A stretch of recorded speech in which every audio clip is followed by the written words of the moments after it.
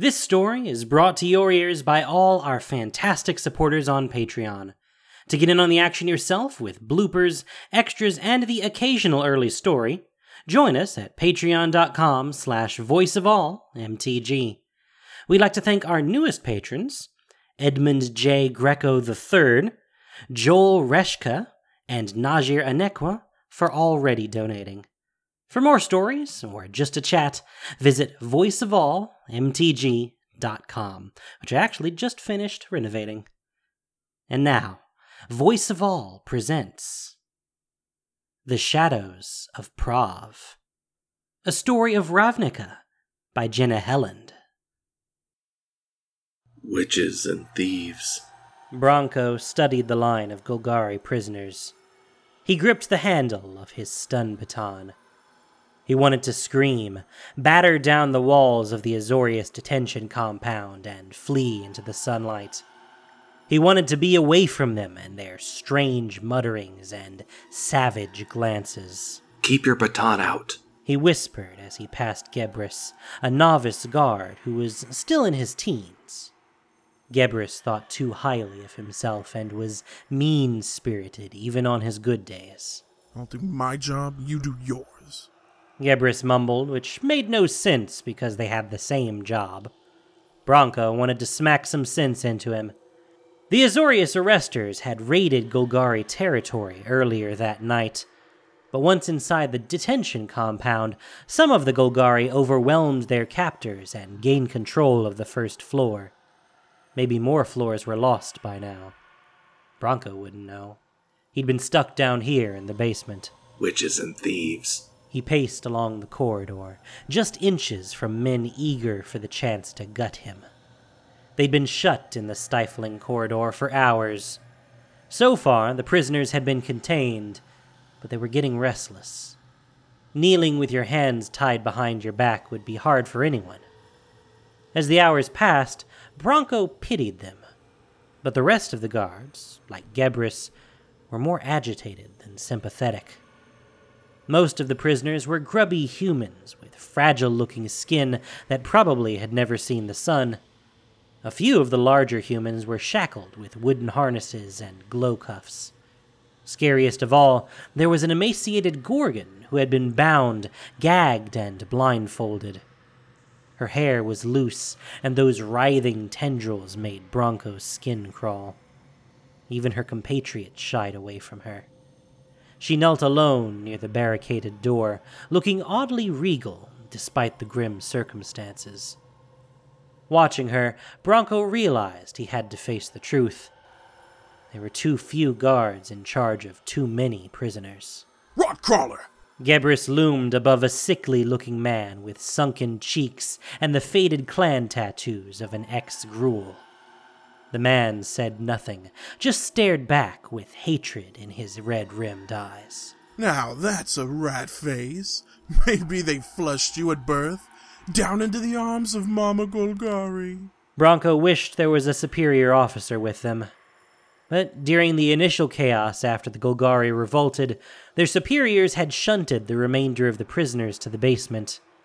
They ordered the guards not to move until relieved, and sealed the exit with barricade wards. No one in, no one out.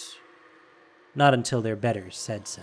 You love filth so much, how about this? Gebris took the toe of his boot and shoved it against the man's face, cracking his head against the wall and holding it there. All along the corridor, the Golgari began hissing. It rose into an animalistic growl that reverberated off the tiled ceiling. You'll be cited. So? Gebris scoffed, but he dropped his leg. The man's lip was bleeding, and he didn't look up again. The hissing stopped, but the prisoner's lingering anger felt almost tangible, as acrid as if smoke hung in the air. Calm down. Bronco laid a hand on the shorter man's shoulder, but Gebris shrugged him off angrily. Since they met a few months ago, Gebris took an immediate dislike for Bronco, who stood more than 7 feet tall. Besides being tall, Bronco was as broad and muscular as a blacksmith. He sensed that it was his size alone keeping the situation in check. I didn't ask for this. The bastards planned this. Who, Zivan? Arbiter Zivan had ordered the mass arrest, which had been touted as the ultimate cleanup of the Golgari. No, you idiot! Them, the rot crawlers! They let us arrest them so they could come back and kill us here! Bronco didn't reply. He didn't like talking in front of the prisoners. He could feel their eyes on his back, tracking his every move. Let's take them through the exercise yard. We can lock them in the pens in the south block. Bronco saw the logic in this. There was no exit through the south block, but at least the prisoners would be contained by something sturdy. What about the sunlight? There were strict protocols about the transportation of Golgari prisoners, and exposure to sunlight was forbidden unless the proper forms had been approved. I don't care about sunlight! Bronco quickly nodded his agreement. Gebris was in a dangerous state of mind. After they had roused the prisoners, Bronco waited with the main group inside the door at the end of the corridor. He sent 2 at a time across the sunny yard. Gebris met them on the far side. They'd only moved half the group when the man with the bloody lip reached the front of the line. Bronco motioned him out into the sunlight, but he refused to budge. As Bronco reached for him, there was a ripple of motion among the remaining Golgari, who had stood up en masse and surrounded him. Bronco could see over the crowd, and 2 prisoners were leading the Gorgon toward him. One of the prisoners had freed himself from his bonds and was reaching for the Gorgon's blindfold. They were going to use her as a weapon. Boxed in by bodies, Bronco couldn't make it to the door. They kicked at him, trying to break his knees. Righteous indignation swept over him, and he attacked back, slamming their spindly bird bones into walls, shattering skulls with punches, snapping spines over his massive knee. The Gorgon, now unleashed from her bonds, was about to enter the fray. Bronco didn't like fighting in these close quarters. Unless he wanted to become a granite block, he had to take her down first. Closing his eyes, he charged at the Gorgon. He latched his massive hands onto her bony shoulders and lunged for the open door, dragging her with him. The sun was burning hot as they tumbled into the sandy yard. Bronco landed partially on top of the Gorgon, but managed to keep his eyes closed. She hissed unfamiliar words and clawed his face. Swinging blindly, he smashed his elbow against her again and again. Her body grew still beneath him. But as he started to stand up, fingers tore at his ear. He heard a ripping noise and screamed in agony. Bronco rolled away from the Gorgon, his eyes inadvertently opening on the chaos around him. Prisoners were running freely through the yard. They'd lost control. His eyes flicked toward the Gorgon, who was crouched on the ground. Pain was making Bronco nauseous, and his ears seemed to be dangling down by his neck. The world tipped sideways as crimson light pulsed around him. Bronco knew he was about to pass out. Beside him, blood gushed from the side of the Gorgon's head. Her head lolled to the side, and flickering light engulfed her. Bronco's hands dug into the dirt, as if to keep the balance he'd already lost. When he looked up again, the imprint of her body in the sand was all that remained. The Gorgon was gone.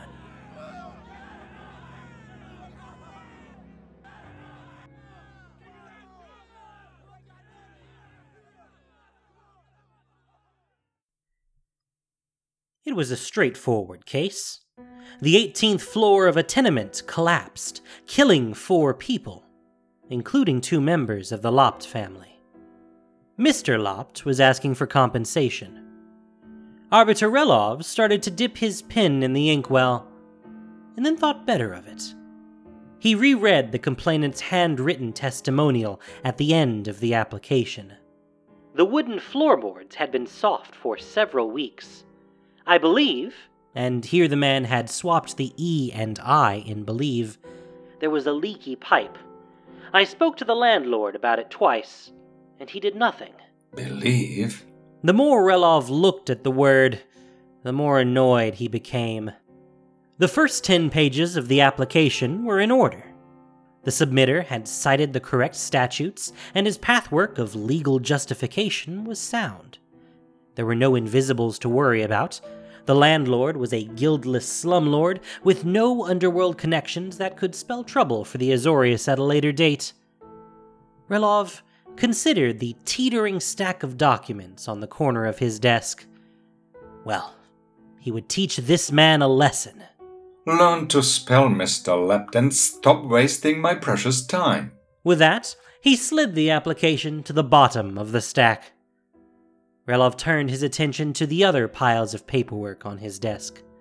He enjoyed the meticulousness of legal language, assuming it was well done, and the afternoon passed pleasantly.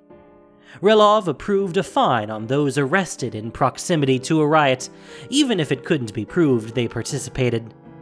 Next, he gave his approval for a new statue of Grand Arbiter Leonis. It had taken months of argument to agree that it would be placed near, but not next to, the main entrance of New Prov. He just finished his written arguments against funding an anti-cult initiative when a clerk appeared at the door of his spacious office with another stack of documents. An arbiter's work was never done. There's a rattling noise in the ventwork that's distracting me. Can you see to it? I can submit a request for the steward. It wasn't a clerk's job to fill out the request form, but they were tedious, and a clerk was bound to have more spare time than an arbiter. I appreciate your kindness. Yes, sir. He gave her a winning smile, and then she laid 2 sealed letters on his desk. These arrived by courier. His smile soured. He could reprimand her for not presenting them immediately, but decided to let it pass. He needed that steward, after all. He signed the document of receipt, and she disappeared into the maze-like corridors of the Azorius Guildhall. The first letter was an urgent application for immediate use by an Orzhov enforcer who wanted access to detention spheres. The request violated 12 statutes, but when Relov saw the pale pink number printed at the bottom, he signed without hesitation. He ran his thumb over the number, smearing the amount that would soon be deposited in his account at Vizkopa Bank. The second letter was from Javi, a Boros investigator and one of his oldest friends. Years ago, he'd spearheaded a joint venture with the Boros known as the Failsafe Initiative. Now defunct, it rescued children from the Gruul or out of the pauper prisons and placed them in either Azorius or Boros academies. Javi had been his most ardent supporter. In those days, they were young, idealistic, and more than a little foolish about the possibility of changing things for the better. Relov had grown more astute over the years, but Javi had never lost her idealism. Then, a year ago, Javi and her partner had been attacked in a warehouse in the smelting district. Both of them were beaten severely, and only Javi survived. Relov had heard the rumors. Supposedly, the Orzhov wanted them silenced, but he hadn't talked to her since the incident. He cracked the wax on the seal. An address was jotted across the top of the page, and then her familiar scrawl. What is the culmination of a life of words? Buckets of blood. Come now. Javi.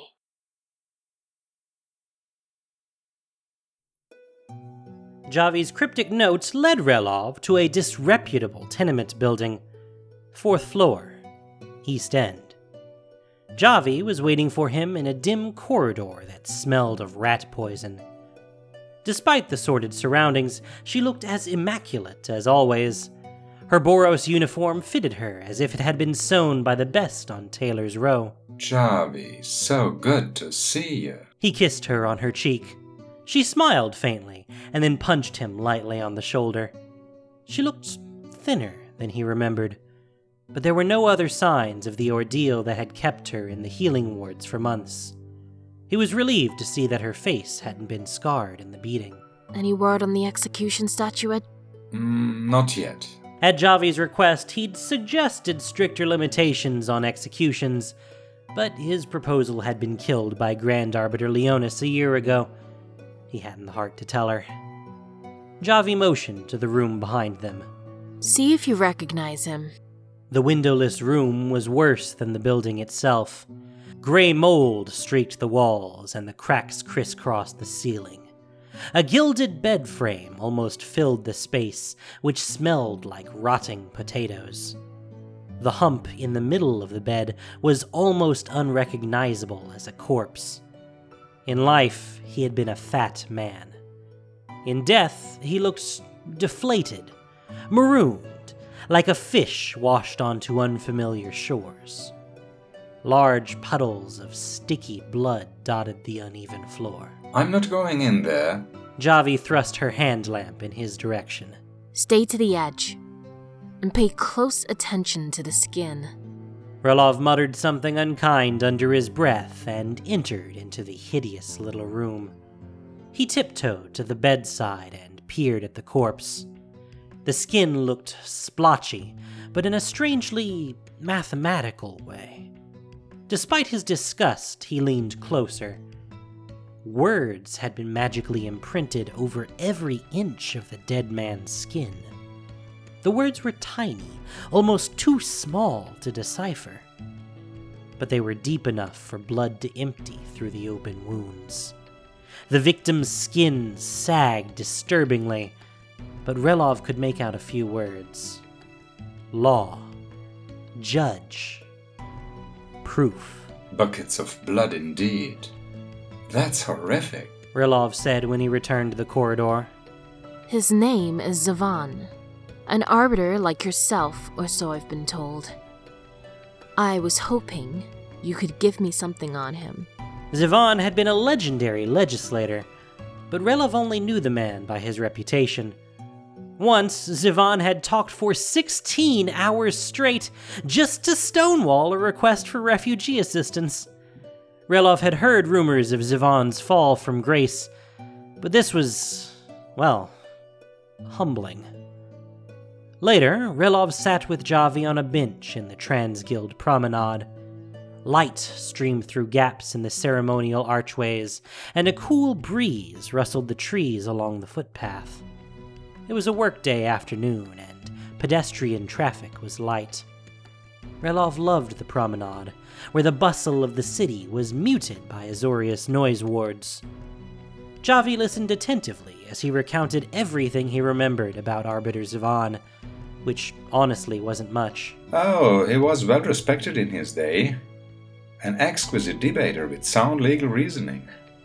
But he squandered it in Rector's pleasure houses and hasn't been one of us for quite some time. You don't know which pleasure house, by any chance? Not my area of expertise. He had no interest in what Rakdos offered. Did you ever work with Zavan? Not directly. Are you sure? She opened her document case and handed him a faded parchment.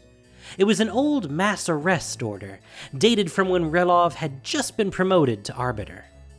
His own signature was among a handful of his peers, including Arbiter Zavan's. I sign hundreds of documents a day. That doesn't mean I knew him personally. Read the rest of the names. Notice anything about them? No? Should I? Relov hated the feeling that someone knew something he didn't. They're all dead. Except for you. Relov looked more closely and saw that she was correct. They were all deceased. 2 of them in the past year alone. Some of these gentlemen were quite old. This document authorized a sweep of the Galgori Undercity. It was the largest the Azorius had ever attempted. It turned violent, and nearly 100 were killed, many while in custody. Relov thought hard. I remember it. There was a public outcry over a couple of guards. They were accused of butchery or some such nonsense. He noticed that Javi was clenching her fist. In the sunlight, the back of her hand was a spiderweb of fine white scars. She closed her eyes and tipped her face toward the sun. He waited for a few moments, but she didn't move. Javi, how have you been since the attack? I heard the perpetrator was released on a technicality. Javi whipped her head toward him and bared her teeth, like a little dog about to tear into the meat of his leg. If by technicality you mean bribe, then yes. Yes, he did. Now, Javi. Someone is killing Azorius. Someone with a grudge against you, specifically. Her face was again a mask of professionalism. Why do you think that? Based on this document? How did you find this anyway? I didn't. It was provided to me. I'm investigating a series of murders. What murders? Someone is slaughtering people in the manner in which they lived their lives. Try to be less vague, will you? Meaning what? If they were selfish, then they die of that urge. If they were vicious, they face that judgment in death. You see what I mean? No, I really don't. Well, last week a man was hung from the pillar in the Forum. I'm told he loved the public eye. The week before that, a judge's heart was removed and sent to the victims he denied justice. Or your Mr. Zevan. He lived by the power of words, and died of the same. Well, He'd heard nothing about this and felt a little rattled. I appreciate your warning. Watch out for yourself. She brushed against his arm with the back of her hand. As soon as Relov got back to New Prov, he filled out an application for constant protection.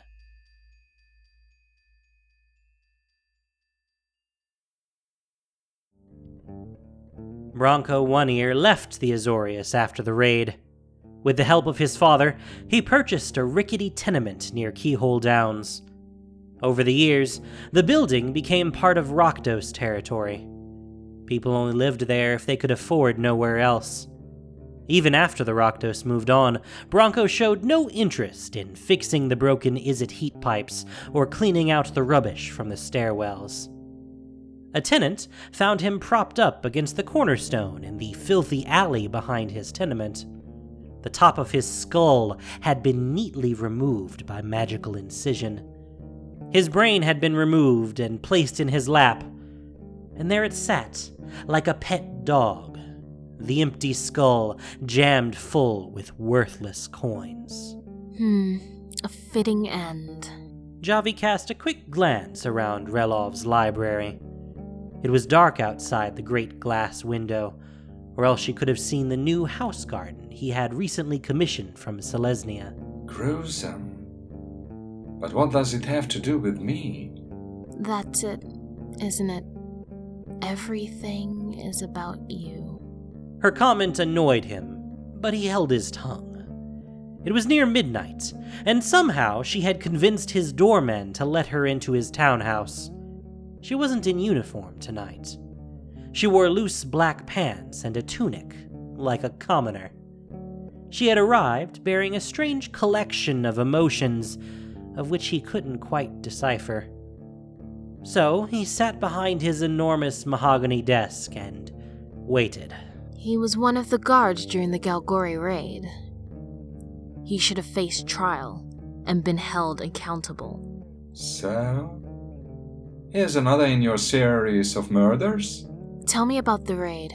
I don't know anything about it. You ordered it. That's not entirely accurate. I just signed the paper, and I wasn't there. I've never been to the detention compound in my life. When you put your little mark on one of those edicts, do you ever think about what it means? There are people on the other end of them, Relov. People's lives are affected terribly by your signature. Of course I think about them. But even as he said it, he knew it wasn't true. You used to, but not anymore. Do you remember those people we helped? Ever think about them? Wonder if you're just killing them now, instead of then? What do they have to do with anything? We have rules. The Burrows have rules. Suppose even the Galgori have rules. Rules are not the problem. So what is the problem? I don't see a problem. But he did, and it had barged uninvited into his home at midnight. No, not from your pretty mansion, you wouldn't. She was right about you. I disagreed at first, but she was right. Who? Your guildmaster? He'd heard rumors that Guildmaster Aurelio was radicalizing her Boros soldiers, and if so, the Azorius couldn't let it stand. I have found a new teacher, and she eclipses my work with the Boros. She holds the truth, life into death and death into life. It's an eternal circle, and those who disrupt it with their own ambitions must experience a profound death. Relov stared at Javi and decided she must have lost her mind. A person's existence cycle should be punctuated by the nature in which they lived. Only that will incite reiteration in the darkest roots. You're scaring me, Javi. He disliked metaphysical nonsense, but coming from one of his oldest friends, it was downright repugnant. Am I? For the first time, I feel no fear. You sign away people's lives like they're rats to be exterminated. You cozy up to men like the one who hurt me. Yet you're safe behind your endless wall of words. At least, you think you are. There was a loud thud outside in the hall. He jumped to his feet. Javi didn't move. That will be your doorman falling dead to the floor. Next, your door will open, and you'll see the face of your judge. Don't look her in the eyes. And then the Gorgon swept into the room. Relov backed away in horror, keeping his eyes on the floor. He'd never seen a Gorgon before, but every child in Ravnica had heard horror stories of what they could do. You should be honored. Of all the killings I've done in her name, she's never wanted to be a part of one before. Vraska grabbed him by the throat, and he squeezed his eyelids tight. Her face was so close to the side of his head that he could feel her cold lips against his ear. Her voice was a strange, guttural growl. Just before your guard would have killed me, I was torn from this world. I was cast into a dark tomb with no way out. Relov tried to protest. He knew nothing of the raid, nothing of tombs or anything she was saying. But she was choking the breath out of him and whispering words only he could hear. It felt like lifetimes before I learned how to escape, to slip the confines of a world.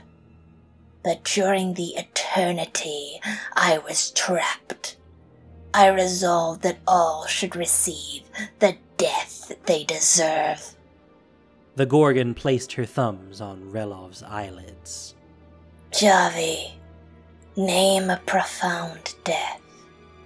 It's yours to decide. In action. The Gorgon smiled thinly. Perfect.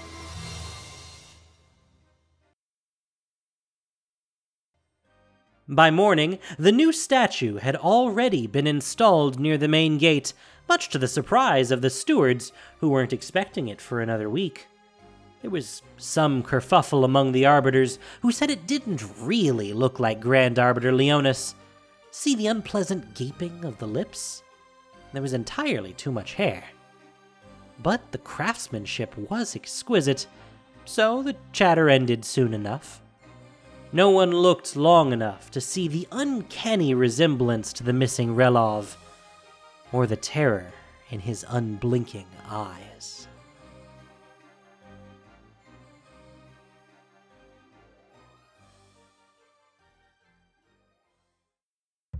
Thank you for listening to this production of Voice of All.